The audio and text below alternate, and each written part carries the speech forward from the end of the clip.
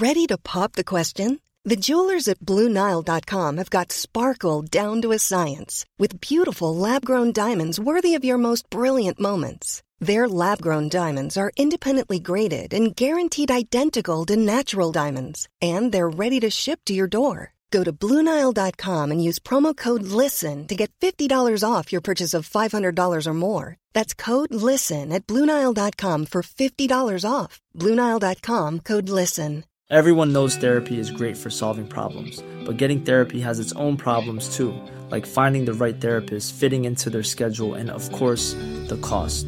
Well, BetterHelp can solve those problems. It's totally online and built around your schedule. It's surprisingly affordable too. Connect with a credentialed therapist by phone, video, or online chat, all from the comfort of your home. Visit BetterHelp.com to learn more and save 10% on your first month. That's BetterHelp, H-E-L-P. Even when we're on a budget, we still deserve nice things.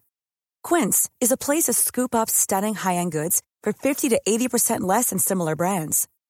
They have buttery soft cashmere sweaters starting at $50, luxurious Italian leather bags, and so much more.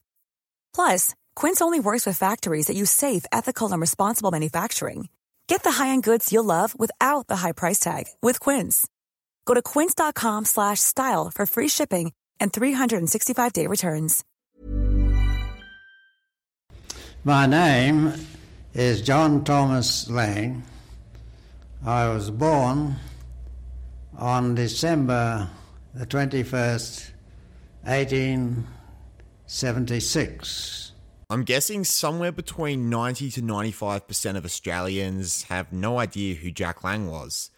Imagine that many Brits not knowing Oliver Cromwell, or that many Americans not knowing Robert E. Lee. Jack Lang's premiership saw Australia come as close to a civil war as we've ever been before. Quite simply, it looked poised to be a standoff between the Australian Army and the New South Wales Police. Yet, somehow in the middle of all of this, Jack Lang passed revolutionary reforms that also transformed the nation. My name's Cam, otherwise known as Mr. Mitchell History on YouTube. I'm a history teacher by trade, and in this podcast, I'm joined by Ben and PY as we discuss the premiership and aftermath of Jack Lang. Now, in the middle of recording, unbeknownst to me, my mic got disconnected, and so my sound was getting picked up from Ben's mic about 2 meters away from me. So, forewarning, if you are new, I do sound much better in the other podcasts. As always, taking 2 seconds to give us a rating on Spotify or Apple Podcasts massively helps. If we get 60 Spotify ratings by the next episode, I'll release an episode from our exclusive Patreon-only podcast. I really enjoyed making this episode. Gentlemen. Cam. It's a Jack Lang episode today. Oh boy. I'm very keen.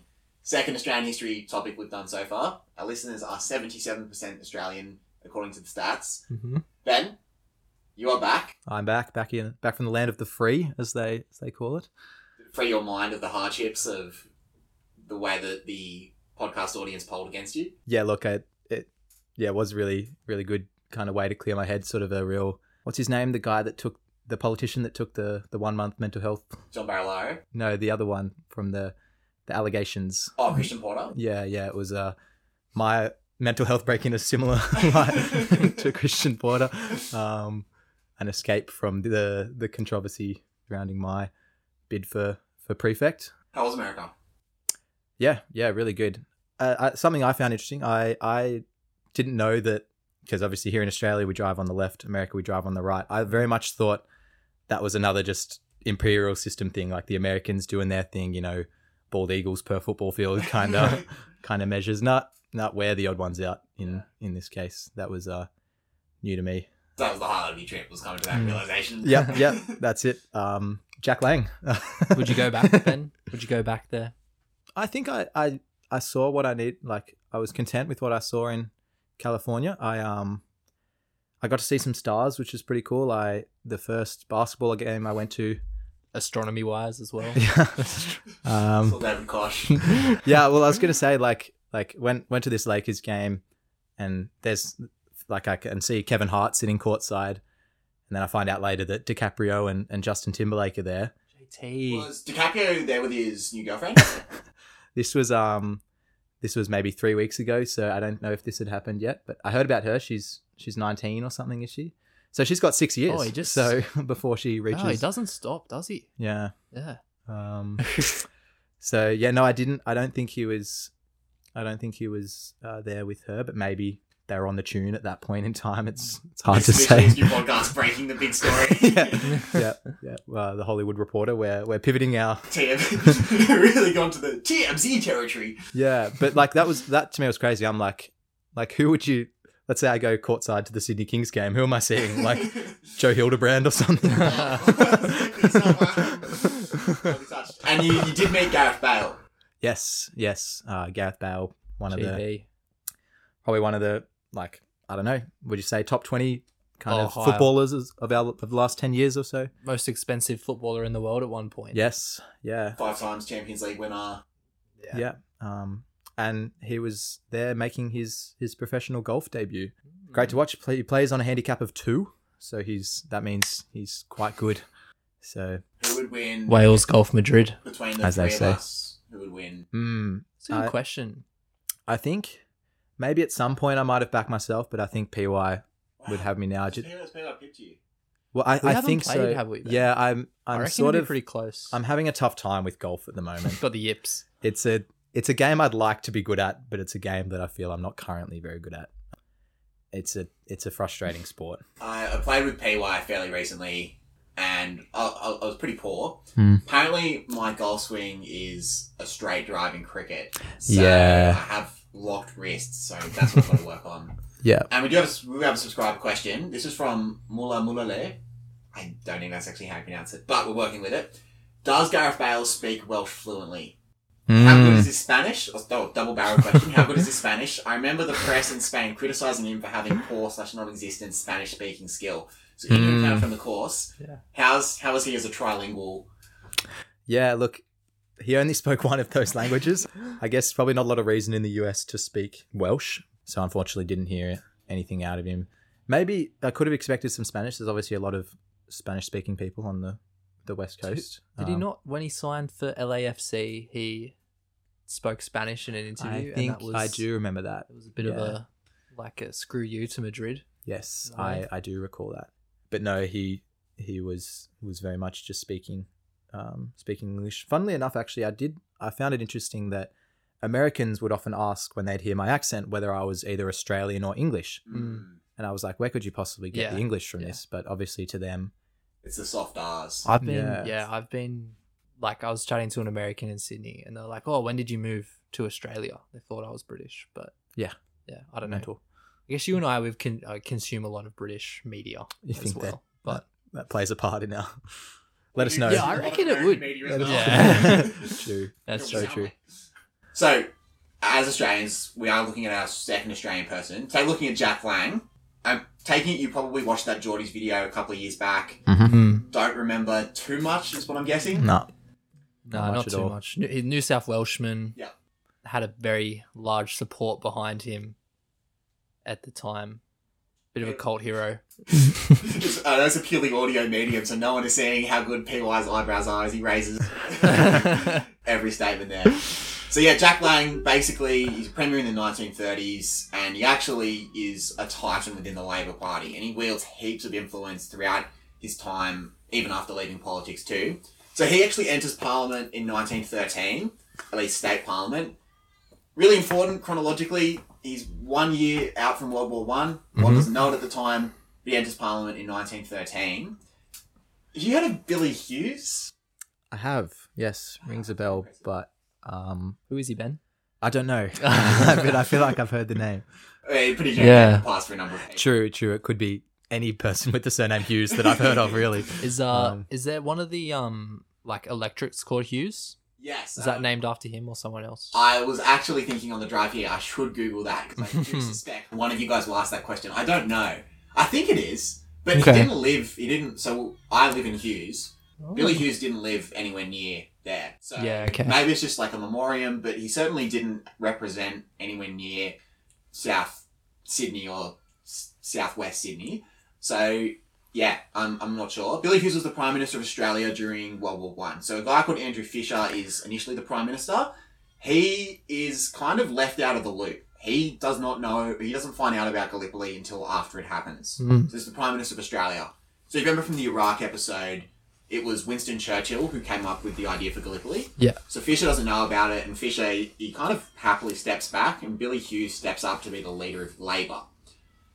What happens is Jack Lang kind of makes his name as someone who protests against conscription. Because Billy Hughes comes in and he basically puts two plebiscites to the Australian people saying, hey, let's legalise conscription for foreign wars.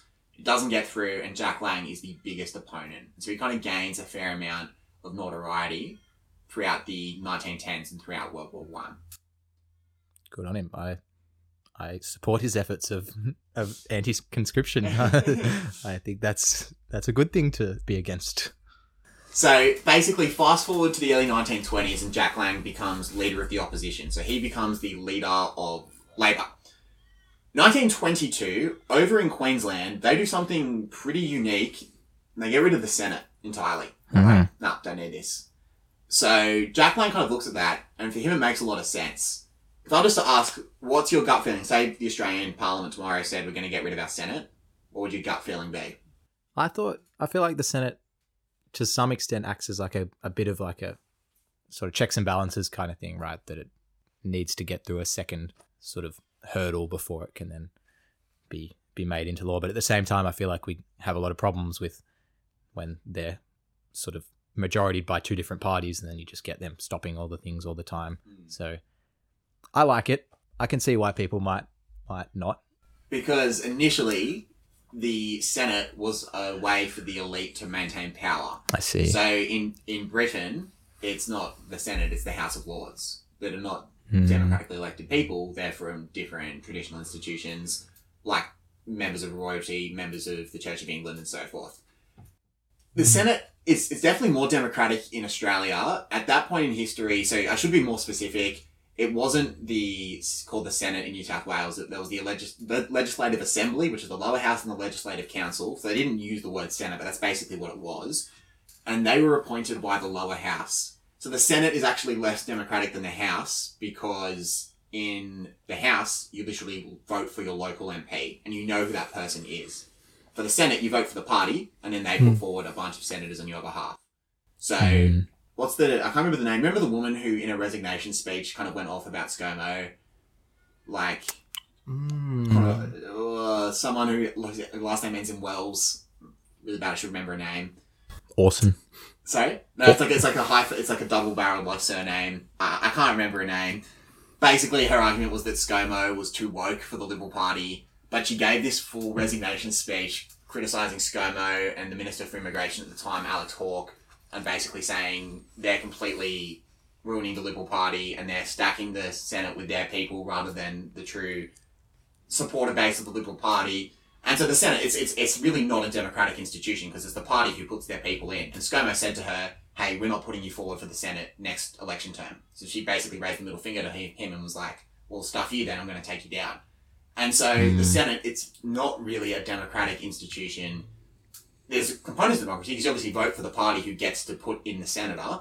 But in New South Wales, it was the lower house who put forward people in the upper house. And so it's kind of two arms of government to slow down legislation. And so Jack Lang was basically like, well, no, let's try and get rid of them. If you're going to pass a law to get rid of the Senate, who do you need to sign off on it? The Senate. The Senate. And so, very crazily, Jack Lang nearly convinces all of Labor senators to do that. And they're quite happy to be like, yeah, we'll vote ourselves out of employment. They're out of a job. Yeah. Do they have something lined up in the... Often jobs in the unions. I see. So, yeah. But basically, he tried to get them to vote themselves out of existence. He passed a fair few other important reforms in his first term in office. So he gave a pension for war widows. So the Australian government didn't offer much support to the widows who had lost either husbands or even sons during the First World War. He put in pretty extensive workers' compensation legislation. So again, think about how dangerous it was to work in the factories in the 20s. So he gets some really good workers' comp laws through. He established a 44-hour working week. So basically kind of put limits in place to restrict what factory owners could do. He abolished public school fees. I don't know if you remember PY, we went to the same public school. Sometimes you had to pay the optional school fees to get access to, like, the library. Was that? Really? I think or maybe that was a myth Mum told me to get me to pay. To get you to read books. Yeah. Knowing that.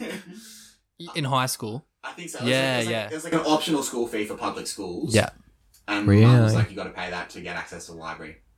Yeah. Now that I've said it out loud, That sounds crazy. it's really upsetting. I remember losing a book and having to pay for that book, and I found the book later underneath my bed.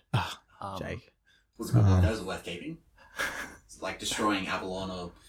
I think it was Briar Rose. Not a Goosebumps book or something. Yeah. Oh, it was a commendable book, but I would have liked to return it.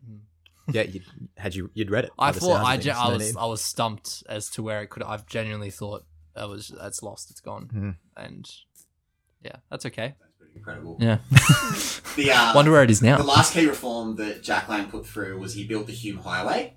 Well, not him personally, obviously, people built the Hume Highway. Important. I gathered that. That's big road from Sydney to Canberra. And Canberra wasn't the capital at this time. No, but it was on the process of becoming the capital. Okay. So it was built with the knowledge of it being the capital. Yeah, exactly. So initially there was a proposal for a place called Dalgety to be the capital. That's a town now that has 1,000 people in it. It's a very small town. What could have been? Yeah. Do you think they talk about almost there's old heads around Dalgety that talk about almost being the capital? Yeah. Then Melbourne became the kind of temporary residence for Parliament House. And then in the 1920s, they were setting up Canberra to be the capital city. So kind of building the infrastructure to have the transportation there. We quite enjoyed our drive on the Hume Highway. It's a good road. Yeah, not bad. This is the moment, Ben, when you had to leave to go to your family holidays. In a separate car. We were playing Niche Australiano, Celebrity Guess Who. Good. I was really proud of this one. I got the boys with Natalie Bassingthwaite. I do not know who that is. She was a judge on the X Factor. Season 2, Reese Maston's season. They decided that to have a judge called Natalie was a really good formula. So when Natalie Imbruglia left, that's the woman from Johnny English, they said, well, pretty much our hands are tied here. We're going to have to go with Natalie Bassingthwaite. And she was on Reese Maston's. Could you name a Bassingthwaite song? No. Yeah. I reckon if we heard one, we'd but she was the over 35s. I remember that much. Okay. Yeah. So she's like Bassingthwaite. She didn't feel the need to get a stage name. That was her. I like that name. It just sort of feels you could have come up with something a little punchier, but I'm not gonna. Good for her. She's made it further in the music front than I ever will. So because what was Osher Gunsberg's like? I know he used to be Andrew G, but I still don't know what his actual birthday is. Yeah. Is that not his birthday? No, his birthday. Wow. So Gunsberg might be, because that sounds a pretty random name to make up. It's quite Swedish for a name that you wouldn't want. Is he just Australian? Like what? Who can say? Get in contact with us on Twitter. Speaking of, follow us, Mr. Mitchell History Podcast on Twitter. We will guarantee that we will reply to every tweet that we get. That's our one-time offer. Let's come back to it's not one time. It's a continuing offer. So Jack Lang basically tried to get the Senators vote themselves out of existence. They didn't do that. And that was kind of a lot of controversy at the time. So they weren't the Liberal Party. They were called the Nationalist Party. But basically, it was the Liberal Party with a different name. They kind of hit Lang hard on it. They were like, Lang wants dictatorship. He wants to get rid of democracy. And they kind of ran with that sort of angle. And so a guy called Thomas Babin defeated Jack Lang in 1927. And so basically it would take until 1929 for Jack Lang to get back into office again. There is something greater than the greatest leaders the world has ever seen. He said, what's that? I said, fear. And the fear in Europe of the power of the United Soviet States of Russia and communism is so great that they'll do anything if they're sure to avoid it. So 1929, it's the stock market crash in America, the beginning of the Great Depression. To try and make it as simple as possible, people take loans from the banks to buy into the stock market. With this extra capital flowing into the stock market, it creates an artificial bubble as stock market prices go up. Eventually, because the bubble is built on confidence rather than on actual asset value of the companies, that bubble is destined to pop at some point, and what you're waiting for is people to lose confidence in the stock market. For whatever reason, we don't really know why, that happened in October of 1929, and people started panic selling their shares. And so if I own shares in the stock market and I see PY selling his shares, the message that sends to me is that I need to get rid of my shares because PY has lost his confidence. And so the stock market dropped by a third of its value in one day in October of 1929. To compound the issue, people took loans from the bank to buy into the stock market. They now can't repay the bank, and the bank starts to default and go bankrupt. So that means everyone who has their savings in the bank have now lost their savings overnight like that, lost their retirement fund. Corporations that have money in the banks lose their funds, which means they've got to then lay off people, and we see the beginning of the Great Depression. That then spreads itself across, so it starts in America, and it spreads itself across to Australia. The way that it really affected Australia was through Europe. So America was basically giving money to Germany, and Germany would then use that money to invest in their economy to repay France the war reparations that they owed from World War One, and then France would put that money back into America. It was kind of like it's called the Dawes Plan. It's like a triangular system. That fell apart on the back of the Great Depression, and because Australia's economy was so heavily linked with Britain's economy, that really negatively affected us. And so on the back of that, Jack Lang gets back into office because he's promising big spending, and we're going to fight our way out of the Depression with actual government policy. Basically, as Jack Lang comes back in, the 1930s is really interesting because it's the era of political violence. And you kind of follow, if you like we mentioned, I don't know if it was off air or on air, I can't really remember. We mentioned football ultras before. Off air. Off air, okay. You're not going insane if you don't recall hearing football ultras. It was off air. So talking off air about football ultras, and basically that was kind of how political following worked at the time. So you followed your political ideology like it was a football team. So in Europe, we had fights between fascist, communists, and Democrats. They would all kind of fight each other on the streets. Football hooliganism. Yeah, exactly. Yeah, sorry, to be more specific, football hooliganism. And politics was kind of like Green Street Hooligans. Oh, good film. It is a very good film.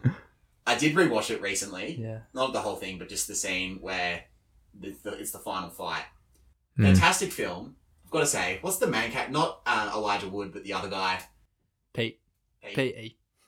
His Cockney accent is so bad. Yeah. Like, Elijah Wood's like, you mean like the Yankees versus the Red Sox? More like the Israelis versus the Palestinians. Yeah. He has to add yeah. Ugh, you sound like me. Did the role well, though. He did do the role very, very well. So that's kind of what politics was like.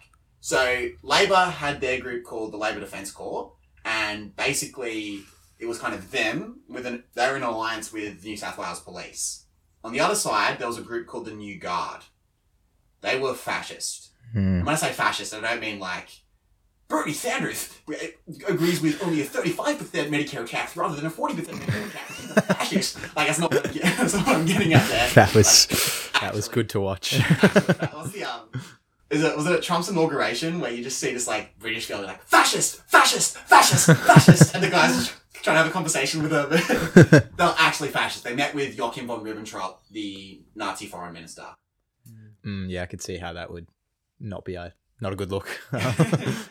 And this is pre-invasion of Poland, and pre-knowledge of the total extent of the Holocaust. Yeah, sure. But still, yeah.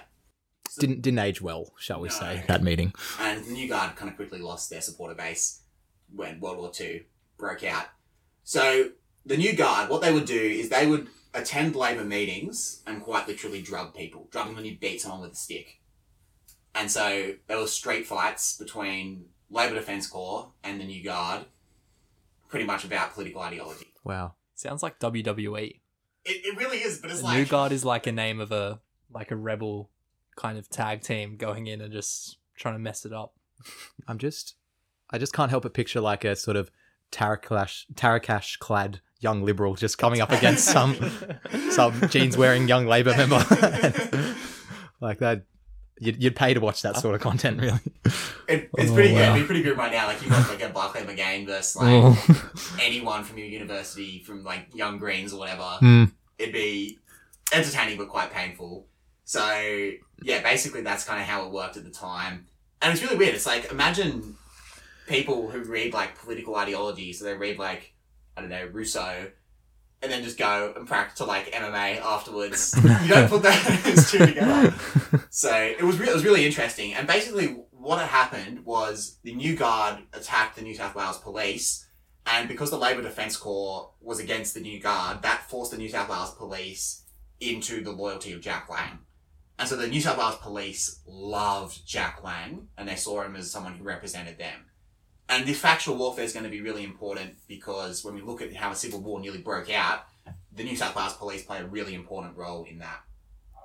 So like I said before, the 30s is the Great Depression, and that's affecting Australia, particularly New South Wales, really badly. Jack Lang was kind of ahead of his time with a lot of economic policies. If we were to hit an economic crisis tomorrow, and we're not in great economic condition right now, but if we were to hit a crisis, and literally like the value of the stock market crashed overnight, unemployment rose to 25%, how would you try and get out of that? Talk to Wayne Swan. I feel like he'd know what to do in this situation. It's not his first rodeo. Well, if the stock market fails, that surely means the crypto market is waiting to receive all that money. So yeah, probably send my money there. I think it's worth going on record to say I'm in the red in both my share market and crypto portfolios. Oh no. But I blame it on the Ukraine war. So that's not my poor investing strategy. It couldn't possibly be that. Couldn't foresee anything. Yeah. Is cash a good thing to have in that situation? Probably not. Gold, maybe. Gold. Or actually, yeah, maybe. Or quickly snap up a property before it. Yeah. Yeah. No, I don't know, Cam. Yeah, but we'd be in trouble, I think. Yeah. Like our previous questions have been like, I don't know, if you had the new Australian anthem, what would you choose? Now I'm literally like, how would you fix the greatest economic crisis to have hit mankind ever? Go. No time to think about it. Start decisions, policy specifics, spell it out to me. What is conventional economic wisdom right now? And there's a limit to which you can do this, is to spend your way out. It's that time of the year. Your vacation is coming up. You can already hear the beach waves, feel the warm breeze, relax, and think about work. You really, really want it all to work out while you're away. Monday.com gives you and the team that peace of mind. When all work is on one platform and everyone's in sync, things just flow. Wherever you are, tap the banner to go to Monday.com. Everyone knows therapy is great for solving problems, but getting therapy has its own problems too, like finding the right therapist, fitting into their schedule, and of course, the cost. Well, BetterHelp can solve those problems. It's totally online and built around your schedule. It's surprisingly affordable too. Connect with a credentialed therapist by phone, video, or online chat, all from the comfort of your home. Visit BetterHelp.com to learn more and save 10% on your first month. That's BetterHelp, H-E-L-P. Have a crisis. So when the GFC hit in Australia, Kevin Rudd did the $1,000 check where he basically encouraged you. Did we just lose a wicket? I think so. Sorry, we're watching I was Australia checking. on day one as we're recording this podcast. He looked out. He's out. Stumping. He was on 49 as well. Shout out to our 4 Indian listeners. The professionalism on show here is unreal. That's a real shame. I knew we should have turned this He'd off. be crying. Yeah. Alright, so Minus Labuschagne just got out as we are filming this. So basically, it's conventional economic wisdom to spend your way out of a crisis. So Kevin Rudd did the $1,000 check, you go to Harvey Norman, and that keeps Harvey Norman afloat, who can then keep people employed and keep the economy going. When COVID hit, we had JobKeeper and JobSeeker. JobKeeper was basically a way of dishing out money to huge corporations. JobSeeker was actually pretty good economic policy and gave people the money to spend to stimulate the economy. How'd you guys go out of JobKeeper? Did you get any I just cash? got my job right before COVID. Yeah, I did actually pretty well, I think. I was so I was working for a sports club where I'd be working match days, so that's every fortnight, probably getting. Are you at liberty to share? Which sport club? It was the Sydney Roosters. That was who it was, yeah. And I was just working match days, and so that's not much money really coming in, but because I worked for an organization, it was a lot of money that I was getting weekly compared to what I would have been getting weekly if I was working. Yeah. Yeah, I think it was like there was like a $450 and a $750 or something with the two amounts you could get. I think it's like Yeah. the part-time and full-time or whatever. Yeah, I know people have bought cars from their Yeah. job.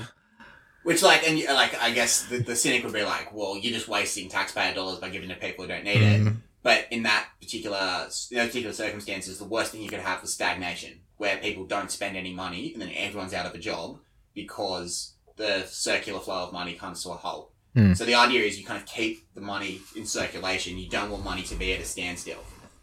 In the 30s, the wisdom was the complete opposite. It was, you're in a depression, government cannot spend money because it's kind of like almost the way you'd manage your house. Like, well, you're in hard times, save. Yeah. And that was the wisdom at the time. Jack Lang challenged that. He was like, actually, I think that's dumb. I think we need to spend money and stimulate the economy. And so he's kind of, in terms of his perception of how to manage the economy, he was way ahead of his time. We call it Keynesianism. That's kind of the fancy economic word we use to describe what's going on there. And Keynesian codified the theory in 36. Jack Lang's advocating for this in the early 30s, 31 specifically. So he is kind of seeing, Wow. Matt Renshaw is out for a golden duck. Ravi's on a hat trick. Struggles on the subcontinent. Yeah. So speaking of hardship, where basically he advocates for Keynesianism before it is really codified. And so minimum wage is increased. There's basically increased provisions given to tenants. So previously, tenants could just be kicked out at a whim. If a tenant was defaulting on their rent, they were given a buffer window. I think it was I can't remember exactly, I think it was around about 3 months or so to be able to get their rent in line. And so Jack Lang kind of advocated for that. In terms of social reforms, he advocated for women and successfully changed law to allow women to serve in both chambers of parliament. So this is what I'm talking about the Senate being a kind of traditional, non-democratic component of history. Women weren't allowed to sit in the Senate before.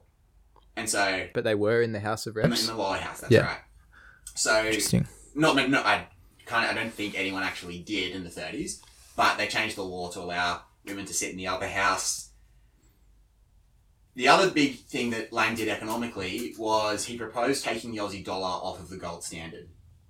Now, that wouldn't be done in America until the 70s. So he's like, we shouldn't peg the value of money to gold.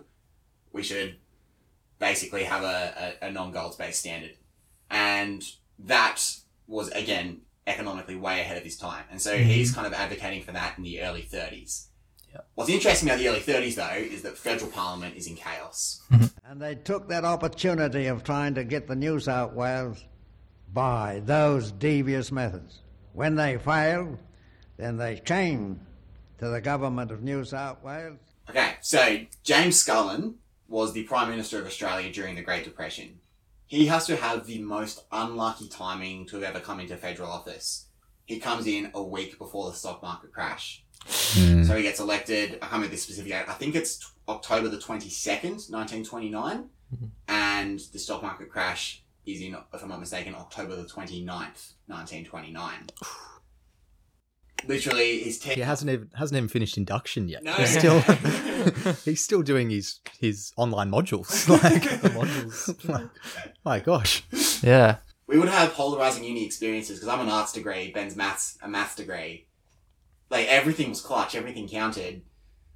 What do you mean? Like, what? Like, how so? Please elaborate. Like, I think Ben was referring to induction at a new job, let alone university.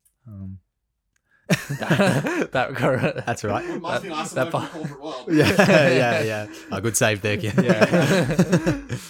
Yeah. Doing your work health and safety modules. Vis-a-vis, think Gareth Keenan giving the safety to Donna. In the UK office, UK for those who office. don't know who Gareth Keenan Mug is. safe, not safe. Yes. Yeah. Showing her how to pick up the box. To help me understand Yeah. the corporate world, you can donate to our Patreon, where we can indeed move towards becoming a corporation and Mr. Mitchell history. So, basically, James Scullin comes into office a week before the stock market crash. He has a bit of a rough run. So he's Labor. Before him was a guy called Stanley Bruce, who was Nationalist. And so he comes in as the new Labor guy. And one of the main economic issues he has to deal with is, during the Depression, his treasurer, a guy called Ted Theodore, is... Is he? His name's Ted. They called him, Teddy. I love this. They called him Red Red Ted. Red Dead. Oh, Red Ted Redemption. Double C. I like that. My mind, I was thinking about Alvin and Simon. That's So basically, he gets this corruption charges laid against him. He stands down, or Stalin puts him down, and he puts a guy called Joseph Lyons as his new treasurer. At the same time, the Commonwealth Bank is government run at that era, so it wouldn't be privatized until Paul Keating. So Stalin's trying to get the Commonwealth Bank to expand its credit line. So basically, hey, give people easier loans so that we can keep money in circulation better. Kind of like, to an extent, wanting what Jack Lang wanted without going anywhere near as far. The Commonwealth Bank says no, and they don't do it. And so Stalin can't get through his economic policy. His treasurer has basically been forced to stand down. And so Joseph Lyons is now the new treasurer. And he is seeing that he is in the powerful position. Treasurer is often seen as the last post before becoming the prime minister. It's a very common position. So what James Scullin does is James Scullin actually takes off Joseph Lyons as treasurer and puts Red Ted back in. Oh. And Red Ted comes back. Quite literally Red Ted Redemption. Red Dead. So, wow, that's incredible. That's the name of his book. There. That's the name of his. Wow. What's the name of your book, Cam? We're going to get more Patreon money before we get there.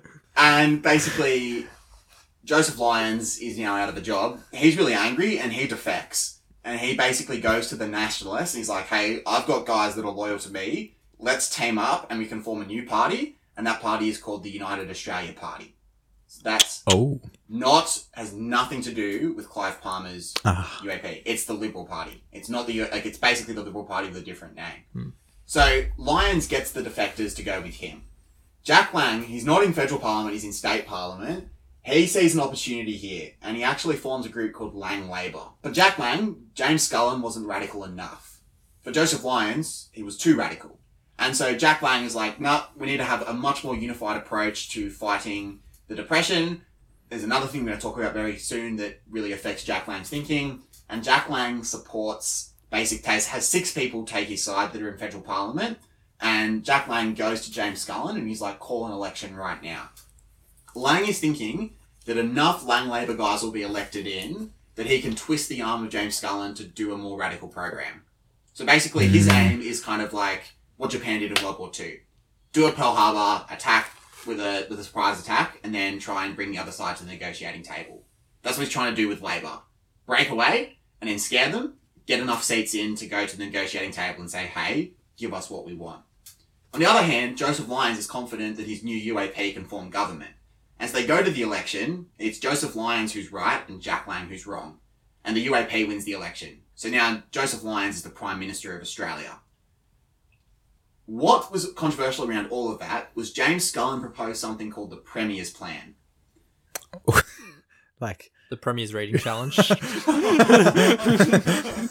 That's what I was thinking about as well. I had to sign a letter of recommendation for the Premier's History Challenge for a student wanting to compete. What does that entail? Yeah, do It's tell. not competing, you just visit. Yeah, basically you go to Singapore, the Northern Territory, and I think Papua New Guinea is kind of like a World War II memorial tour. It's really cool. It's really sick. But I don't think it's actually a challenge. I think I just added that. Oh, sure. So, but basically the Premier's Plan was a way of revenue raising to repay Britain on the back of World War I. So Britain's gone into a depression. And so they come knocking on Australia and say, hey, remember those tanks that we gave you?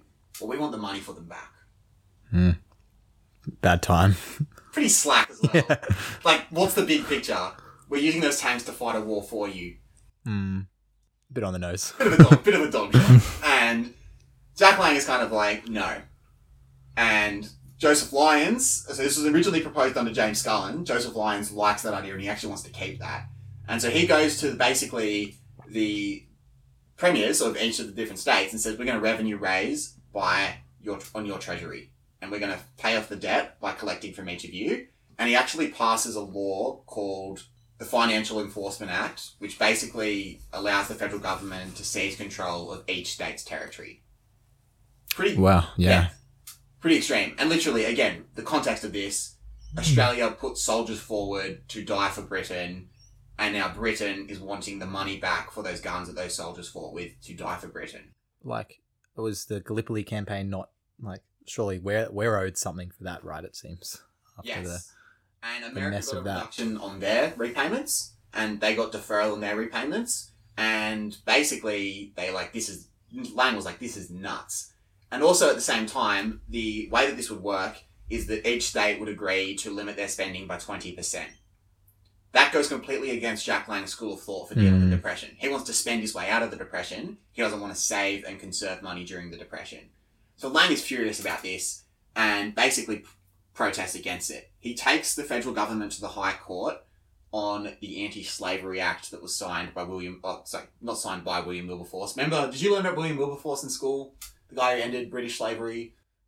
Like, I know the name, but I don't remember it being covered in school. The Anti-Slavery Act of 1833 in England basically ended British slavery and criminalised British slavery. So Lang says, on that law, you can't do what you're doing because you are forcing us to make our government employees slaves because we can't afford to pay them. And so basically he says what the federal government is doing is forcing slavery to happen. And he appeals what's going on to the High Court on the basis of anti-slavery. Wow. That's a bold strategy. Yes. And so now the Premier and the Prime Minister are squared off against each other. And this is where it gets really interesting. So basically, because the government could have control over the Treasury, what Jack Lang did is Jack Lang moved it and he put it in Sydney Trades Hall. And so he just basically says, nah, you're not having the money. And again, remember who's loyal to him? It's the Labour Defence Corps and it's the New South Wales Police. And they guard it and they're like, you're not having any of this. Pretty ballsy move. And literally, so now Jack Lang has completely ignored the authority of the federal government and has refused to submit to the demands of the federal government.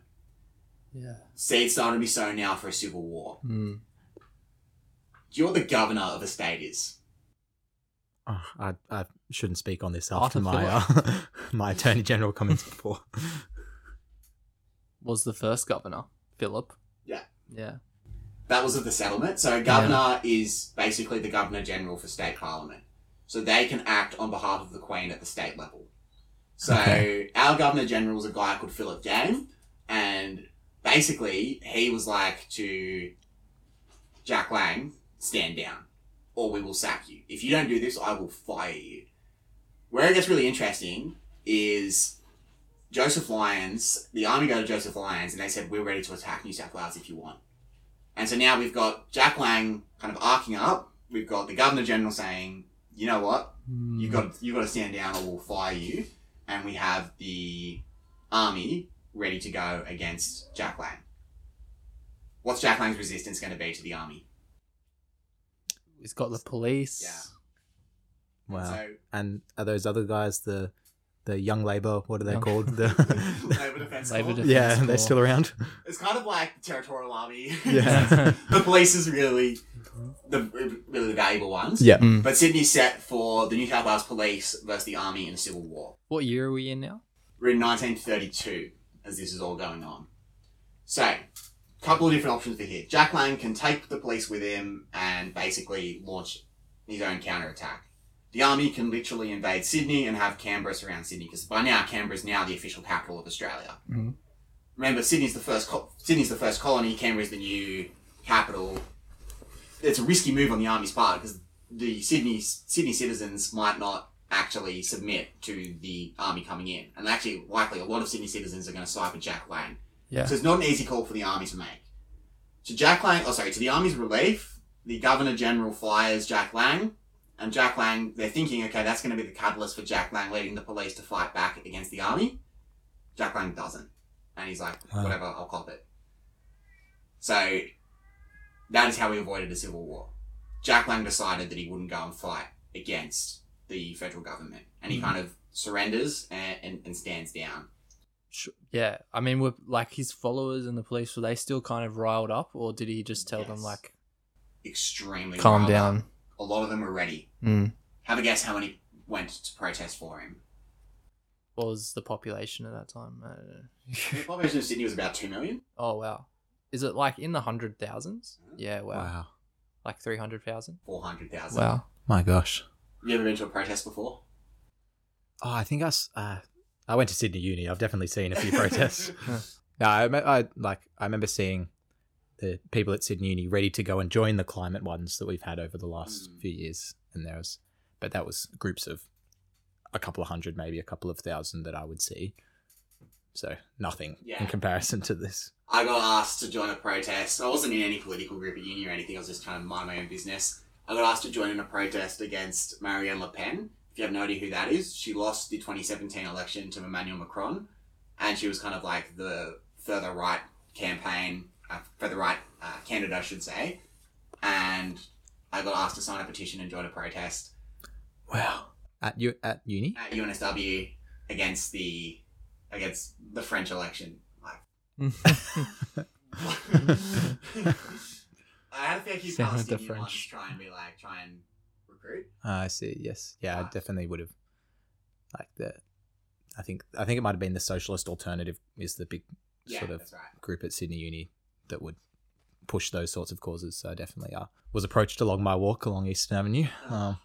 But hey, they can support what they wish to support. Fight the good fight. Yes. Have you been in a protest, PY? I have not. I like a few times where I could have gone, but I was sick. You had a doctor's note. It's a suicide bombing. He had a note from his doctor. Family Guy reference for those. No, I did go to one. I was tempted to go to one of the change the date protests, but I don't know why I didn't. It's pretty hot. We just know that because it will change in five. It will change in 5 to 10 years. And I would go. PY caught on the wrong side of history there. No, but you guys know that's not true. We do know that's not true. So 400,000 protesters is pretty nuts. 400,000 people marching in Sydney at the time. Jack Lang, he did remain around, but he never had anywhere near the power. So Labor dumped him as the leader in 1939. So he had another bite of the cherry after he stood down, and he didn't win the election. So basically, it's kind of tough to know why he'd lost. My argument is a lot of his reforms really helped the Depression, but then he didn't get the credit for it. The nationalist government, so I should say the UAP government, then got the credit for it because they could kind of piggyback off a lot of his spending that happened. And so he couldn't win a seat. People were also like, he's a pretty edgy guy to touch now because he nearly caused a civil war. Let's just kind of stay clear of that. I just want to... Yeah, it's not great on the CV, no. if I'm being honest. I probably wouldn't lead with it. Although Trump seems to be doing so right now. True. Yeah. True. Times have changed. Yeah. That was a really MSNBC point. Like, and that's just like Donald Trump. Like, that's become the very thing I hate. Oh my gosh. Steve Smith just got out. Yeah. Wow. Good ball. Good ball? 109 for 5, jeez. But yeah, so basically he gets dumped as leader of Labor in 1939. He then runs as an independent, runs as Lang Labor. He gets expelled from the party officially in 1943. So he gets Labor chuck him out. And then, because he's kind of running, like, he's a faction boss and people view him as too divisive, and he's a bit of a kingmaker within the Labor Party. And so at 1943, they're under the leadership of John Curtin at the federal level. And at that point, they've kind of moved on from Jack Lang. And they're like, this is our guy. He's unifying the nation. We just need stability. Let's get rid of Jack Lang. So Jack Lang actually ends up in federal parliament. And he grew up in Auburn. Okay. So he kind of represents that area. I can't remember what their seat is. And so he's the leader from 46 to 49. He also discipled someone who became very influential in politics. Is it Gough? Not Gough. Oh. King Fight. Nah. It was Paul Keating. Oh, wow. Yeah. So Paul Keating was basically tutored by Jack Lang. And again, Paul Keating is probably the most famous Labor right candidate Labor's ever had. And he did a number of typically left-wing things or right-wing things by privatising the Commonwealth Bank. that's seen as a very non-left wing move to do. And so he's really, Paul Keating's probably the most famous Labour right person, and he kind of followed the footsteps of Jack Lang. And Jack Lang, basically, Paul Keating got Jack Lang back into the party in 1970, I think. So Jack Lang, so he was like I don't know, like 90 or something. Yeah, very much an honorary return. But Keating brings him back into the parliament, back into Labour as kind of an honorary member. Yeah. Jack Lang supported the White Australia policy even when it was overturned. So he was very much like, oh, Gough Whitlam's too woke. And he really didn't like a lot of the reforms Gough Whitlam made. And he got, as quite common, he became more hardline with what most would call conservative beliefs as he got older. Yep. So Jack Lang nearly caused a civil war. And he's very divisive within Labor today. So obviously the Geordies video, Geordies loves him. A lot of Labor left really don't like him. And they're kind of not stoked on his legacy in Australia. They much prefer someone like Gough Whitlam. Yeah. Very divisive figure. So based on the discussion today, what's your verdict on Jack Lang? Yeah, the White Australia has definitely thrown a spanner in the works. I think that's never something good to have as your legacy, but I mean, he's been in Parliament since 1913. True. It's also it's hard to say with hindsight, right? He's very much still a product of his time. Who knows what things in 100 years we'll look back on now and wonder how he believed it. But yeah, I think he was definitely courageous in parts, and being ahead of his time with the economic policy is pretty cool.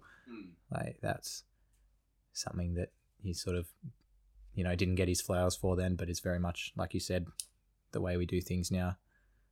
I don't know. I'm a little torn both ways. I can see his merit. I can see his frustrations. I like the way he, I guess, to put it into a throwaway phrase, stood up for what he believed in. and saying that, though, finding out towards the end that he's kind of for the White Australia policy has put me offside a bit on Jack Lang. So I don't know if I would go as far to joining the Lang gang. But yeah, also I didn't follow along heaps on this episode as well, Cam. I was watching the cricket. He's on the Lang committee. Yeah. Lang Council. He receives the Lang weekly emails, but well, we might call there, gentlemen. So there we have it. Where do you fall on the legacy of Jack Lang? Get in touch with us at Mr. Mitchell History Podcast on Twitter, and we'll guarantee that we'll reply to your tweet. If you want more content, consider supporting us on Patreon for just $1.50 a month. And if you do that, you can gain access to our Patreon exclusive podcast. Specifically on Niche School Memories, you can get access to a face reveal, and you can choose the imposter for any video on the main channel. Next week, we look at the CIA-backed drug lord who was also the de facto leader of Panama, Manuel Noriega, who they then turned on and ousted in 1989. It's a real good one.